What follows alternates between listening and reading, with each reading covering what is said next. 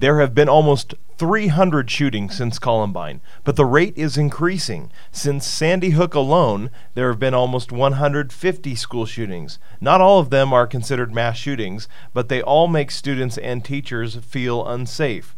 When something bad happens, like it did at either of the two schools named, or any other school that goes through this kind of ordeal, how do the victims cope? How do they ever feel safe at school again? How can they expect to learn if there's a fear that lingers? One doctoral candidate in the College of Education's Cultural Studies and Social Thought in Education program examines ways that schools, teachers, students, and communities bounce back from devastation. Covering all aspects of teaching and learning, educational leadership and psychology, kinesiology, and sport management, it's Education Eclipse from Washington State University. Here at Academic Showcase, there's so much great research, and I'm with Patricia Maarhuis. And Patricia, I really like your research, first of all, because your poster, tell me about how you came up with the idea for this poster, because it's just so simple. Have you seen some of the other ones? Yes. Well, one of our goals in teaching and learning is to make research accessible in the dissemination to everybody. We don't want to just talk to each other. And so we included very readable charts and lots of pictures and bullet points that makes this understandable for anybody who walks up to take a look at the poster. Obviously, in your title, School Shootings, Reconstruction, and Aesthetic Response, what immediately stands out, the reaction is the school shootings. What is Reconstruction and what is Aesthetic Response, though? First, we want to point out that school shootings it's really, really prevalent. And we've had at least 159 school shootings since Sandy Hook in 2012. And so just like you, most people are deeply affected by this, and it has been part of their life. So Reconstruction, what we're looking at basically is we're interested in the aftermath. What happens after a school shooting? And what we found is the whole community, the students and the teachers, they say to themselves, who are we now that this has happened? And how do we get back to teaching and learning? How do we get back to our schools now that we have been shattered by this event? And so Reconstruction is the word that we use in our model. It's a process using aesthetic practice of getting back to that relational identity and getting back to actually teaching and learning. With your research then, one of the things that you said was an aim was to better understand the educational and relational significance of response to school shootings. What were maybe a couple of the other aims that you had or goals in this research?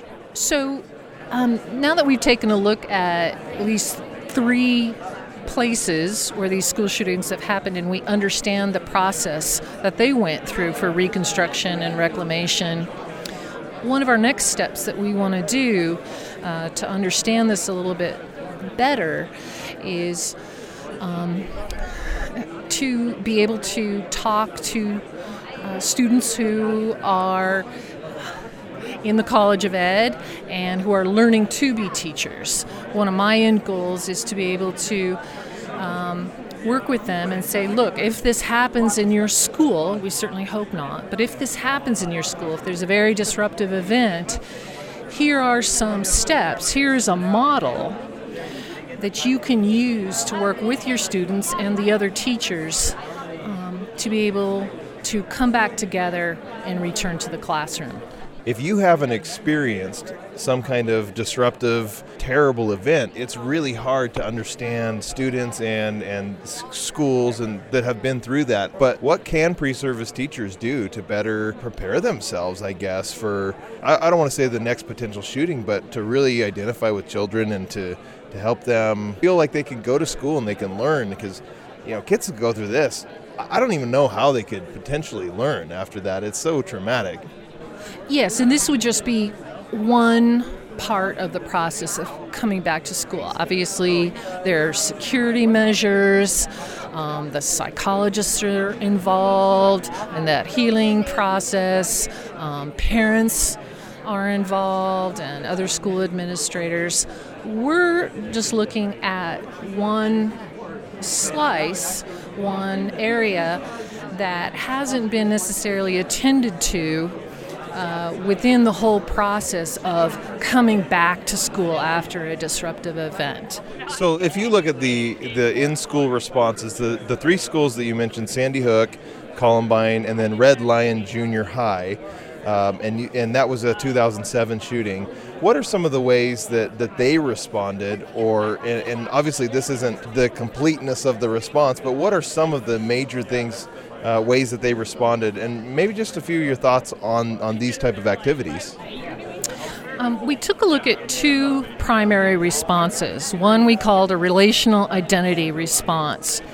So again, that looks at the question of who are we now? Who are we together now that this has happened?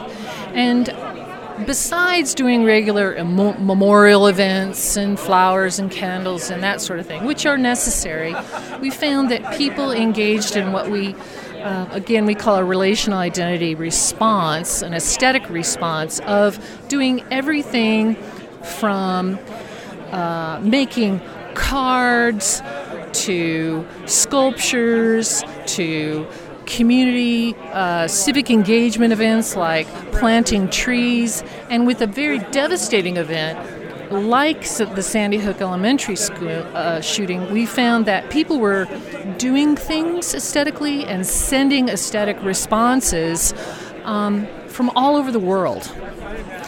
And if you, for example, reading this card, it says, I'm sure you love them, but I do too. So this is a way of the child that wrote this from a whole different school, a whole different state, writing into Sandy Hook, is recognizing the loss, but also relating himself to what has happened and to those people. So he's bringing this relationship together in support. Now, the second thing that we looked at was the in-school aesthetic response, which had a lot to do with the design of a new school building or creating artful works within the schools. Right, so Sandy Hook, it's not just about artwork on the walls. No. It's a whole new school building design that integrated security as well as the creation of a really positive learning environment for the students. One that was really interesting to me was the Red Lion Junior High response, where they had a shooting in their cafeteria. And actually a fairly short period of time after the shooting, within a week, they brought the students back into the cafeteria where that had been quite crowded and full of students. And they had a bucket of black paint there. Each student dipped their hand in the paint and actually put their handprint on the wall, literally touching it and reclaiming that space, and created this handprint mural, and just changing the space and the design that they recognized, that they participated in. Yeah, and I can imagine that it was very symbolic, but it also helped empower them to go to school after that and to say, we can learn, this is part of our healing and this is ours. Right. The students, it wasn't just administrators doing something or an architect doing something. The students themselves fully participated in it and felt part of it. I don't know the answer to this, but I look at this picture of Sandy Hook, for example, and it's a great concept. It's very interesting. It's got basically 3 classroom wings, and it's open in the middle, and it's supposed to have significance of fingers of an open hand, right, on the site. I wonder if they built this with the thoughts of the kids. Based on your Red Lion Junior High, it would only be really, really, truly effective, I can imagine, if the kids had a major part of that. Part of the response was from the full community, including the students, parents, townspeople. And they met frequently in groups with the architectural firm, and they had input on the design, on the gardens, what they wanted for security, but also nature, the gardens, what artwork went inside, what was the best research out there in terms of creating a learning environment, and all of that. They had all the input, and then the architects worked around that input. I think it's very obvious that aesthetic projects can help lessen that disruption, help lessen the trauma of school shootings. It'll be interesting to see how this research evolves and how it can help inform future things. Anything else you want to add about this? Because I think this looks fantastic. The one thing I would add is, yes, we're looking at, obviously there are healing and psychological effects, but we're also very focused on the education aspect of this. Now that this has happened, how do we get back to teaching and learning and doing that in the most effective way possible? And we believe this research will take steps toward addressing that. All right, Patricia Maarhuis, PhD candidate extraordinaire. Thank you so much for doing this with us. Thank you for listening to Education Eclipse, a College of Education podcast from Washington State University.